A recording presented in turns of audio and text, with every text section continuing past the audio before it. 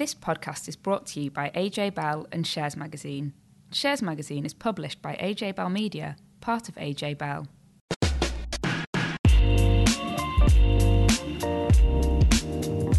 Hi, welcome back to another episode of Money and Markets. I'm Laura from AJ Bell and with me is Dan from Shares. Hiya. So this week we're going to look at whether previous corona crisis investment losses have turned around, what the outlook is for house prices, whether investment trusts are cutting their dividends as well as companies, and the slightly sombre topic of getting your will sorted in lockdown. But before we get to that, I thought we would start with some upbeat and positive news, which Dan has in terms of markets. Yeah, I mean, I don't know when was the last time any of our listeners looked at their investment portfolio, but you might be pleasantly surprised. It sort of seems like many of the losses that we had early this year are turning back into profit, which is good. That's great news. I have to admit I've not looked at mine for a bit because it got a little bit depressing, if I'm honest. So you're saying it's safe to go back in and look? Yeah, because I switched one of my pensions into a SIPP at Christmas, so I kind of know that if I look at my portfolio, it's almost like almost started on the 1st of January. So I had a look the other day and nearly everything in there is now in positive territory again, which is brilliant. Maybe so that's just because you're an awesome investor. Yeah, I hope so. I mean, the only stuff in there that is still losing me a bit of money is a small cap fund, an infrastructure fund, and there's a value fund and an emerging market one. So everything else I've got is very good. I'm pleased. I mean, I'm hoping that lots of our listeners will be in the same situation where they've seen stuff repaired, and so really, it should be well done to anyone who held on to their investments through the crisis, because it was a pretty nasty time. To see all these sort of share prices falling fast, but you know, we talked about it several times on the podcast that the best thing in these situations to do is to sit still and do nothing. And if you have done that, hopefully now you're reaping the rewards. But I guess the $1 million question is whether this is the end of the slump, and I think when you look at various kind of surveys of investor outlook and economists and things like that, there seems to be lots of suggestions that we've kind of come out of the worst of it, but that there might be much more volatility and much more bad news ahead. I know I said this was going to be a positive segment and I've just made that really negative. But well, I think the caveat is, isn't it, that things are looking better now, but that doesn't mean that we're out of it entirely. Yeah, so I mean, if you look at the US stock market, the S&P 500 is only a fraction below its year-to-date starting point.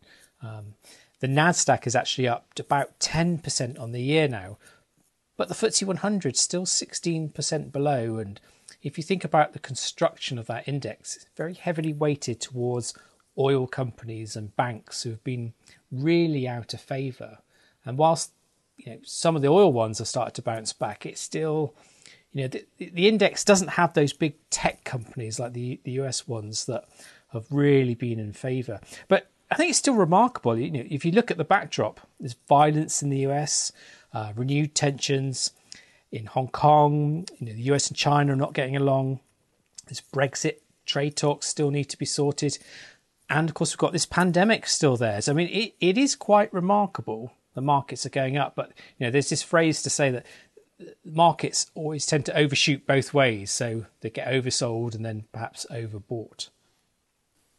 And so, do we have any kind of hints? We've obviously, the UK is starting to ease lockdown, and we've got more news of shops being able to open, which is obviously good for retail share prices, and maybe further down the line some easing in the travel industry. But do we have any hints from elsewhere in the world as to how that might unfold for investors? Yeah, absolutely. So I think perhaps before I sort of touch on some of that stuff, it's probably worth explaining why markets have started to sort of pick up again. Because if you think that we've got all those negative things going on in the background, why is it that markets are going up? And really, it started in March with central banks around the world giving monetary and fiscal support. So they've been buying corporate bonds, ETFs, and even shares in order to prop up financial markets. And of course, more recently, like you say, we've seen lockdown restrictions are being lifted, and businesses and schools are reopening. Death rates are coming down linked to coronavirus. And Barclays recently said that household spending in the UK was just 5% off its normal level, which is quite remarkable. That is quite surprising. Yeah, there's all sorts. There seems to be interest in buying cars, in house purchases. All these sort of indicators are showing sort of signs of recovery. And then, you know, I don't know if you've seen the news recently. This was quite an interesting story about how massive queues to get into IKEA as it reopened. And, you know, in China, Marriott says all of its hotels are now reopened, and it's already seeing a rebound in business demand. So, you know, it's these little things that are all adding up to signals to suggest the world is doing its very best to get back on its feet, and, you know, helping to sustain the stock market rally. In the US, after seeing some very gloomy jobs figures in April, well, very surprisingly, US employers added 2.5 million jobs in May. So that sort of narrowed the jobless rate down from 14.7% to 13.3%. So, you know, this improvement in the labour market was adding to hopes that, you know, the US might experience a more rapid economic bounce back than many feared, and you know, perhaps the same will happen in other parts of the world as well. But then, are there any indicators of reasons why things aren't quite so rosy? Yes, unfortunately, there's always a but, isn't there? So it's, I mean, to me, it's I'm particularly worried about when furlough and other sort of support schemes are removed, and what that might do for consumer spending, and also what it might mean for companies who will take a proper look at their employment needs versus sort of the strength of their sales.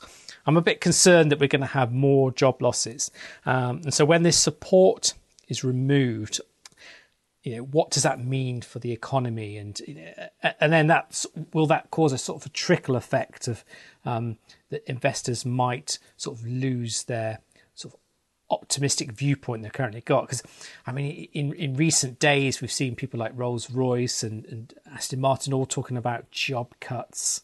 I was on a call with a fund manager from one of the big asset management companies, and they were saying that the range of earnings forecasts for companies is the widest they've seen in a long time.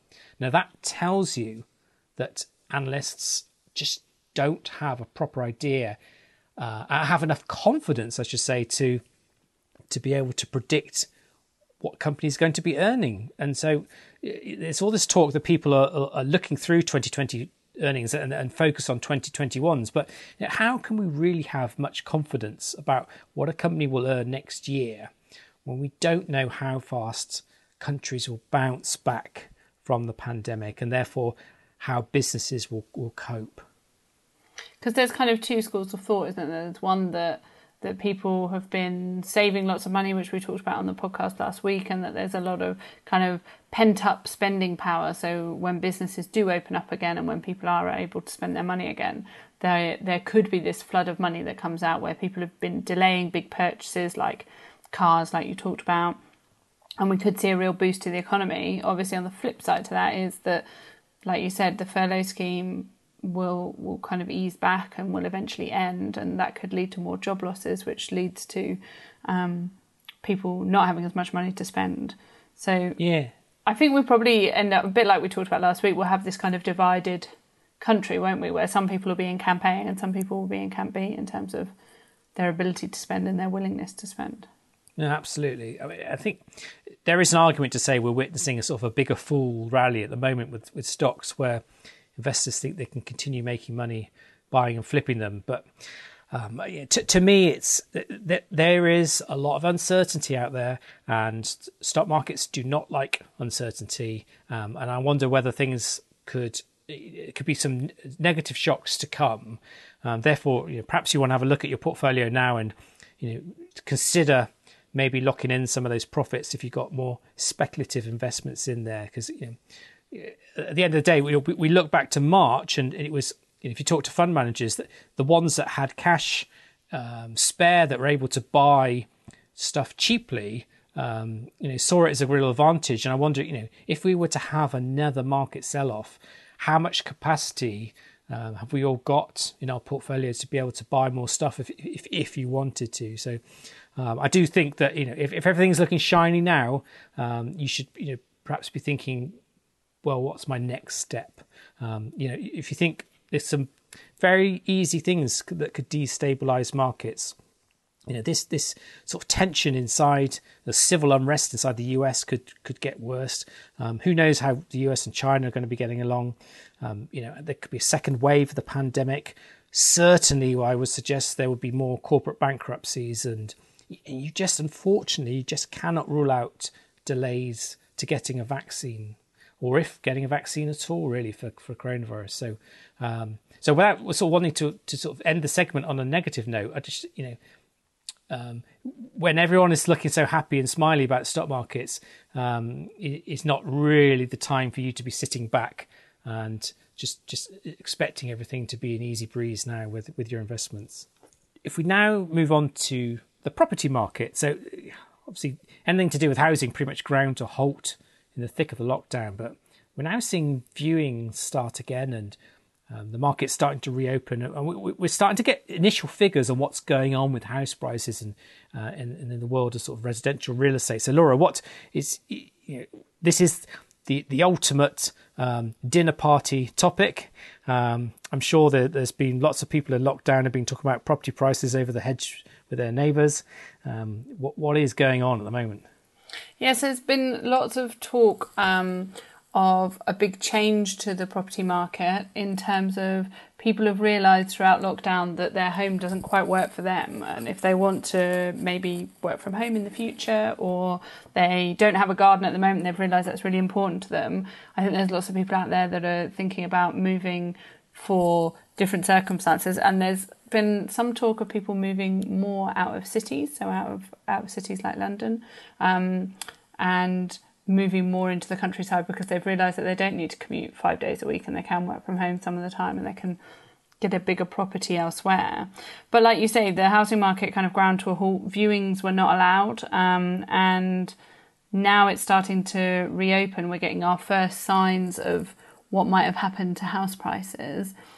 But I would say there's a large caveat in this. So Nationwide came out with some figures last week which got reported very widely and had some very kind of headline-grabbing figures to it, which showed that the house prices had their largest monthly fall for 11 years, which sounds pretty catastrophic. And I think when you think about it, you think, gosh, then that means that anyone who owns a home is slightly doomed and has seen their house price fall. But I think the big caveat to this is there were obviously, this was figures based on May, and there were so few transactions in May.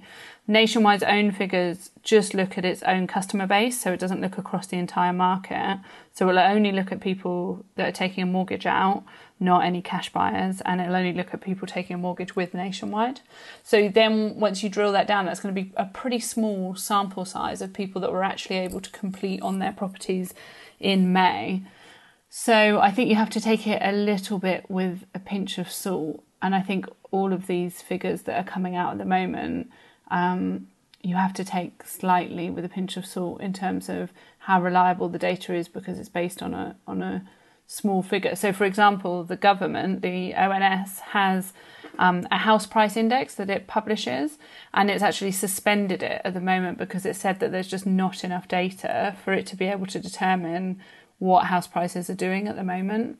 So I think that gives you a really good indication of how difficult it is to work out what's actually going on out there, because there's so few transactions and such little data. Yeah, so I mean, Zoopla, which is one of the property portals, perhaps give you sort of a broader look at the market. That they came out and said that searches for properties in England had soared once lockdown restrictions are starting to be eased in mid-May, but and now they've come out and said that property activity in England has just really rebounded to just the sort of same levels just before lockdown. But they did say that London was lagging behind the rest of the country. So you could be right in saying that perhaps people are rethinking: do they need to be living in the capital or even sort of cities and stuff? It'd be quite interesting that it's. I think those figures were particularly interesting because it showed two things. It showed that, and I think Rightmove came out with similar figures in terms of the number of visitors to the website was at record highs and was really up. And you could write off some of that of, well, people are just really bored in lockdown and everyone likes to look at what their neighbours are selling their houses for or what they could afford in a different part of the country. So you could put some of that down to kind of just property browsing. But I know that Rightmove did say that alongside that, actual inquiries, so phone calls and emails to estate agents to get more details about properties or arrange viewings, were up as well. So that tends to suggest that it's not just people bored in lockdown browsing through their neighbours and properties, but does also show some appetite for people actually going out and buying and moving. Yeah, well, I think another way of looking at it is to look at shares in house builders and estate agents on the market. You can get a sense of what investors think might happen to the UK property market this year and going into next year, and it certainly doesn't give you a suggestion of the property market just bounce back to what it was normally. Some of these house builders are trading between 10 and 40% down year to date, so there's a bit of a wide spread there depending on their balance sheet, so how much debt and cash they've got. But really, that would suggest, against all this market euphoria, investors aren't quite excited at the moment about massive bounce back in property. But in terms of estate agents, you've got someone like Belvoir, which is mainly lettings. That's much more resilient. They're down 10%. But Foxtons, which is about half its business, will probably come from transactions selling things in London. The shares are down 46% year to date, so really doesn't send you a sort of a positive sign. Although I've heard people say to me, and they're sort of quoting anecdotal stuff, that they see lots of for sale, sold signs. That's what I'm saying. Sold signs around on the streets. I wonder whether these are just transactions that were already sort of bubbling away before lockdown, and people had already seen these properties, and it was just a case of just finalising them rather than, I know that you can go onto both house builders and estate agents' websites and do sort of virtual tours now. They've got all the technology to do. You can have a good old browse around without having to go into the property. But I don't know. I mean, would you buy a house if you haven't actually been into it? I mean, that's the big question, isn't it? I don't think you would you? It's going to be probably the most expensive purchase you'll make in your life. You're not going to do that just based on some shaky FaceTime call, are you? I think the protocol at the moment for most estate agents is that you do your initial viewing as a virtual viewing, which is usually where they've done a video tour around the property. And then when you want to do your second viewing, then you can go and do it in person. But there's all sorts of rules that have to be stuck to when you're doing that. So, for example, the homeowner should be out of the house. You should social distance from the estate agent. I think some estate agents aren't letting you take children in. So they're limiting kind of the number of people to either 1 or 2 people. You have to wipe down everything. One of the ones I found interesting was that internal doors should be left open so that you don't have to use door handles. Oh, right, of course. And then when the homeowners come back, they obviously need to clean down. So I think it obviously makes the process a lot more laborious, but in a way, maybe it weeds out some of those people who maybe weren't so interested in your property as a seller in this market. Maybe it means that when you get someone viewing your house, they've already gone through a fairly thorough screening process and they've got to be quite interested in actually buying it rather than just being a bit bored of a Saturday afternoon. So we've talked a lot on the podcast about dividend cuts by companies, which have obviously hit investors quite dramatically in some cases. But we haven't really talked about the impact that it's had on funds and investment trusts. So in particular, Dan's been looking at investment trusts and the income-focused ones that have been cutting their payouts.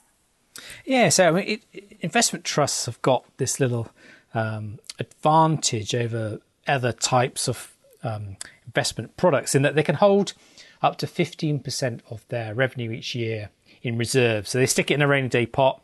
And when you get to very hard times like the moment, they can sort of dip into this pot and top up any shortfalls that they might have had in their dividends. So it does enable them to deliver sort of a much smoother income stream to investors. So lots of people have been looking at them and thinking, okay, well, if so many companies are now cutting dividends this year, then if I put my money into investment trusts, should I just assume I'm just going to get a nice steady stream which I can't find elsewhere?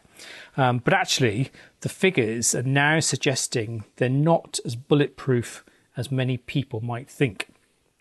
So you've got this concept called the Dividend Heroes, which is a list put together by the Association of Investment Companies, where they look at investment trusts that have paid a bit more dividend every year for at least 20 years in a row. And I think the companies on this list will do everything they can to stay on that list because they need it for marketing purposes. And it's just a sort of a great status to have. But elsewhere, you are seeing property and debt sector investment trusts heavily impacted by the sort of the pandemic. And so they've got lower expectations for revenue, and they're either cutting or suspending entirely their dividends.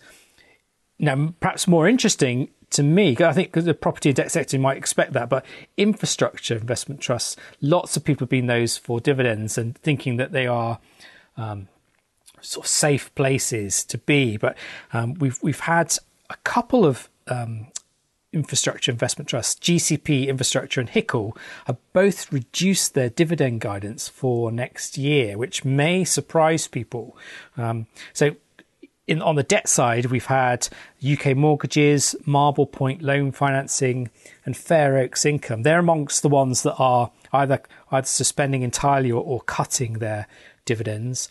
Amongst the equity investment trust, Invesco Perpetual's UK smaller companies was targeting about 4% yield, but that's been reduced from next year to at least 2%.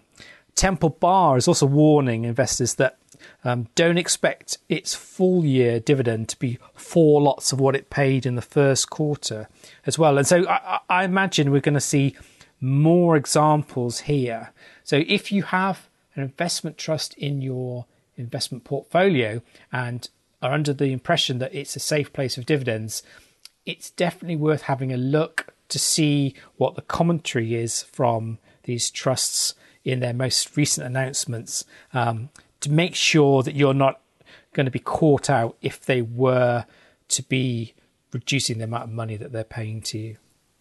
And one of the things that you can check also is the reserves figure. So where these investment trusts can put aside 15% of their previous income, they'll have built up a reserve pot, and they'll publish that figure for what their reserve pot is.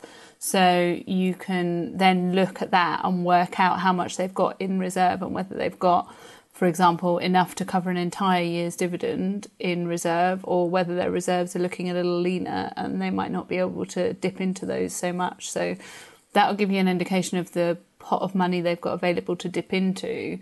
But you're right, Dan, you then also need to look at what the fund managers are saying as to whether they're willing to dip into that pot or how much they want to deplete that pot of money.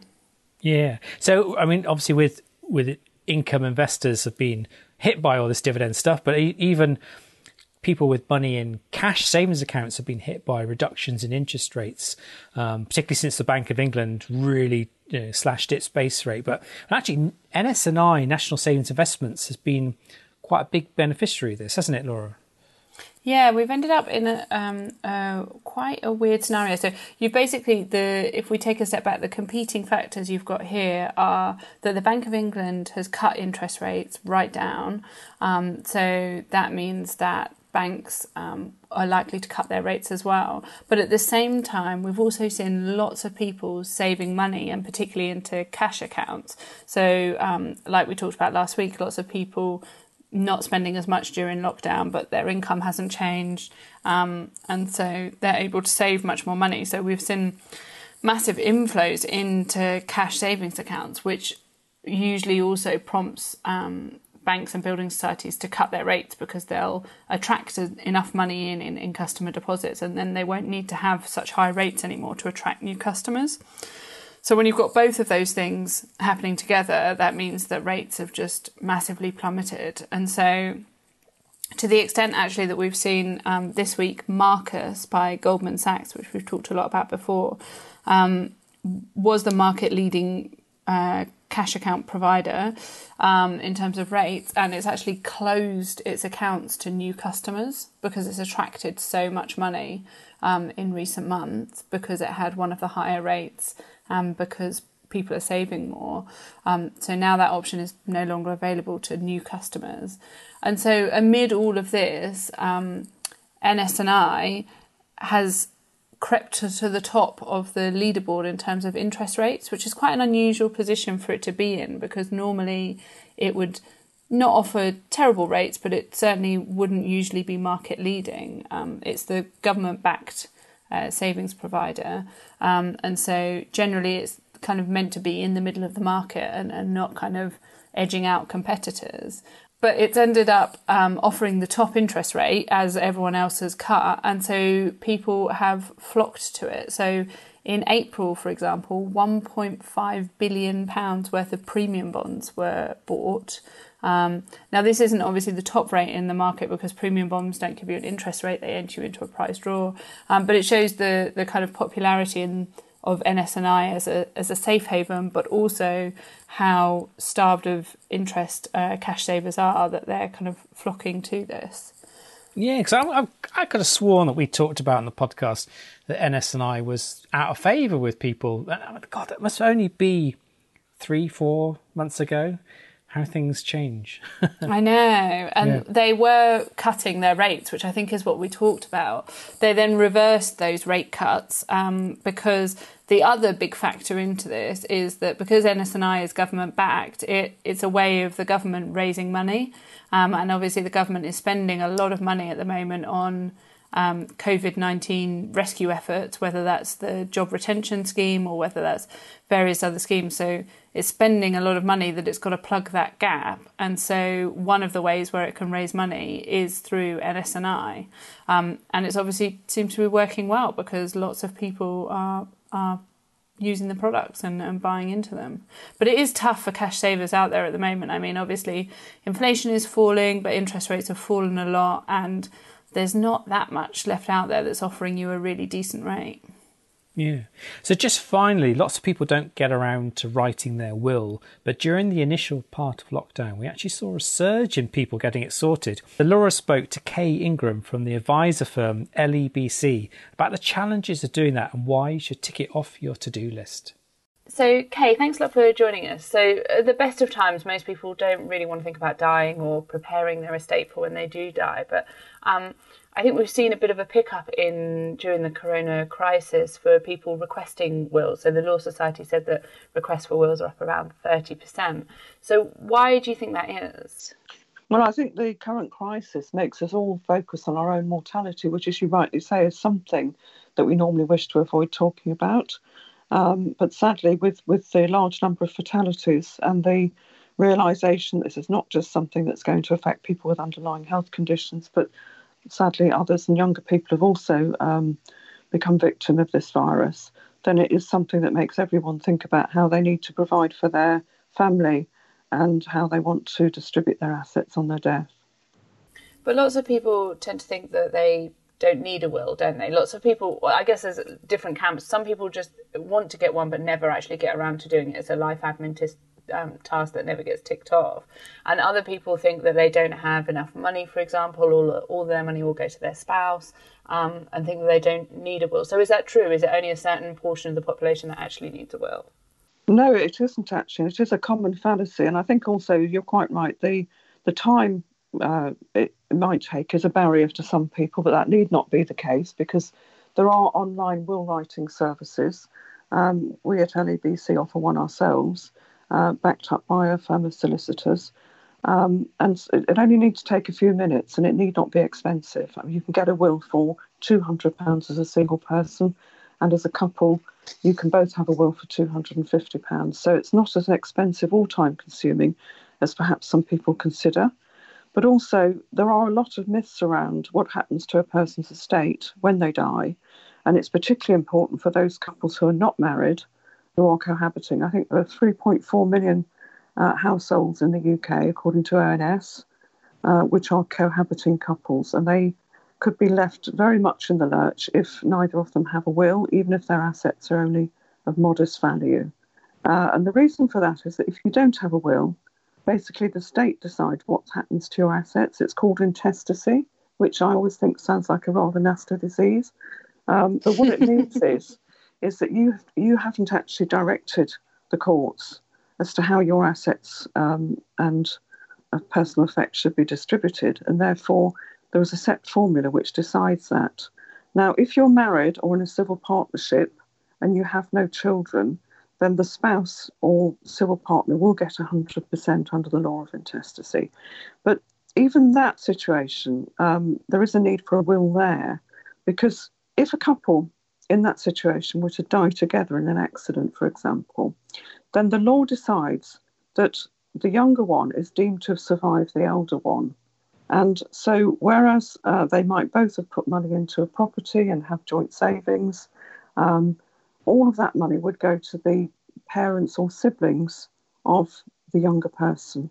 And that might not be what the couple would expect to happen or want to happen. But where you've got children, the spouse or civil partner only inherits £270,000 outright, and then 50% of the balance of the estate, and the other 50% goes to the children automatically. And that might be fine, but it may not suit the requirements of the family. But worst of all are those couples who are not married or in civil partnerships, where effectively there is no spouse, and if they have children, everything goes to the children. The surviving partner gets nothing, or if there are no children, then all the assets would go to the parents first of all, or without them to the brothers and sisters of the deceased person. So, a couple could be living together for many years, have contributed equally to savings and investments and property, and the survivor of that couple may get nothing if there's no will. So that there's lots of reasons for having one. And I think for everybody, one of the main reasons is to appoint an executor. Now, an executor is the legal term for the person who takes over from you when you die. Yeah, and that must be quite tricky to decide who takes that task, because it's not only is it, I guess, quite a time-consuming task at points, but also it's quite a responsibility, isn't it? It is indeed, and people shouldn't become executors without being capable and aware of the responsibilities they're taking on, because you're quite right, it's not something you can do very casually. It involves legal responsibility for the actions you take. And executors can actually be pursued by beneficiaries or potential beneficiaries if they think you haven't administered the estate in accordance with the will. And that is your duty as an executor, to follow the deceased wishes as set out in the will. Now, you can appoint one person or two people or more. You can also appoint a firm of solicitors to act either on their own or jointly with someone who is a friend or relative and knows the family situation. And that possibly is the ideal, because while a solicitor will be fully au fait with all the legal requirements, they won't necessarily have that understanding of the personal relationships and the circumstances of different family members or friends that you wish to benefit. If you don't appoint an executor, then the estate has to apply to the courts for administration, and that can take up to 3 months or more So in that time, the person's assets are frozen, debts can't be paid off, funeral costs can be paid, but very little else, and therefore that can cause all sorts of problems. So I think, regardless of your personal family situation, because sometimes single people who've got no children will say, "Well, I don't need a will. If I die, somebody will sort it out, and it doesn't really matter." But it can actually cause all sorts of difficulties with debts rolling up, investments that can't be managed, couldn't be cashed in, or couldn't be reinvested in a different way. And for a financial advisor, that is a problem, which really we don't want to have, because we don't want to have assets that we're helping someone build up during their lifetime to find that on their death, the whole estate is frozen. And if you imagine that happening in the recent downturn on the stock market, that could actually be quite difficult for someone to manage and could lead to the loss of funds as a result of inaction. What are the practical difficulties that coronavirus is throwing up? Because you've obviously got people respecting social distancing rules, but some people self-isolating or even in the vulnerable category. So how do you deal with that? Because I tend to think of wills and a lot of the legal world being a bit more old school in terms of there needs to be pen put to paper to sign things off, and rather than things being done digitally. So has that thrown up a lot of problems? There is a practical problem, and you're quite right. The Ministry of Justice has not chosen to change the requirement for a wet signature on a will. They felt that if they did that, there was potential for fraud. And I think they're probably right to be cautious about that, particularly if we're talking about vulnerable people who may not be feeling well, who may be worried about the current virus emergency, and may be influenced by certain family members. So I think the Ministry of Justice are right to do that, and there are ways around this. When you make a will, it has to be witnessed by two people, and that must be in person, and they must be able to see you signing the document. Now, there are all sorts of ways that people are getting around this. And the other difficulty is that those witnesses can't be your spouse or civil partner. They shouldn't be a beneficiary, because if they are a beneficiary in your will, then that will void their entitlement under the will, and they can't be the executor. So you can't use close family members in most cases to act as witnesses. So you need to go to someone outside your household. And the way in which people are getting around this, by and large, is to ask neighbours, or maybe if they've got a carer, if a carer is visiting, to ask them to act as witnesses. And they're doing this by the person signing the will sitting by a window, for example, with the witnesses in the garden or over the fence, so that they can actually see the person sign the will, but they're not actually close together in a confined space, so they can observe social distancing. And so there's also these kind of will kits that you can buy either online or by post, which I imagine are appealing to some people at the moment, that guide you through the process. And so do they do the job just as well? Well, it depends how they're supported. Our Bionic service is supported by a firm of solicitors, so you can complete the questionnaire online in your own time and in your own convenience. And that then is forwarded to a lawyer who will go through that, will then email or call you to ask you questions about any ambiguities or to clarify any points, and will then draft a will. So we feel that is a robust way of doing things. It's virtually the same as going into a solicitor's office face-to-face, except you're not having to do that. You can do it from your home, and it's something that we've been using for some time now before the current crisis. But obviously it does come into its own in these circumstances. The alternative that you're referring to is to purchase a kit where you do a DIY will, so you don't have a lawyer checking it or giving you guidance on that. And these are known by the legal profession as the lawyer's friend, because unfortunately, because people who are not trained in the law might make very simple mistakes when completing the forms. They tend to be the cases that end up being contested wills. And so you may think it's a cheaper way of doing it, but in practice it can often lead to all sorts of problems, family disputes, people not speaking to each other for years, and usually ends up with more legal fees being paid if there is a dispute that ends up going to court. So we would advise people not to use those kits. They're not really adequate for the purpose. if you can do the same job with the benefit of legal advice for as little as £200, we feel that that is a price worth paying to make sure that everything is in order. Thanks a lot for listening to us this week. Remember, you can listen to us on Spotify, on the iPhone podcast app, or on Podbean, and just search for Money and Markets, and we will see you next week. See you later. Before you go, please remember this podcast is for educational purposes, and the views expressed don't necessarily reflect those of AJ Bell or Shares Magazine. The podcast isn't telling you whether certain investments are suitable or not. And don't forget that the value of investments can change, and you can lose money as well as make it. It's also important to remember that tax rules apply, and that the way an investment performed in the past may not be the same as how it behaves in the future. If you want help, go see a qualified financial advisor.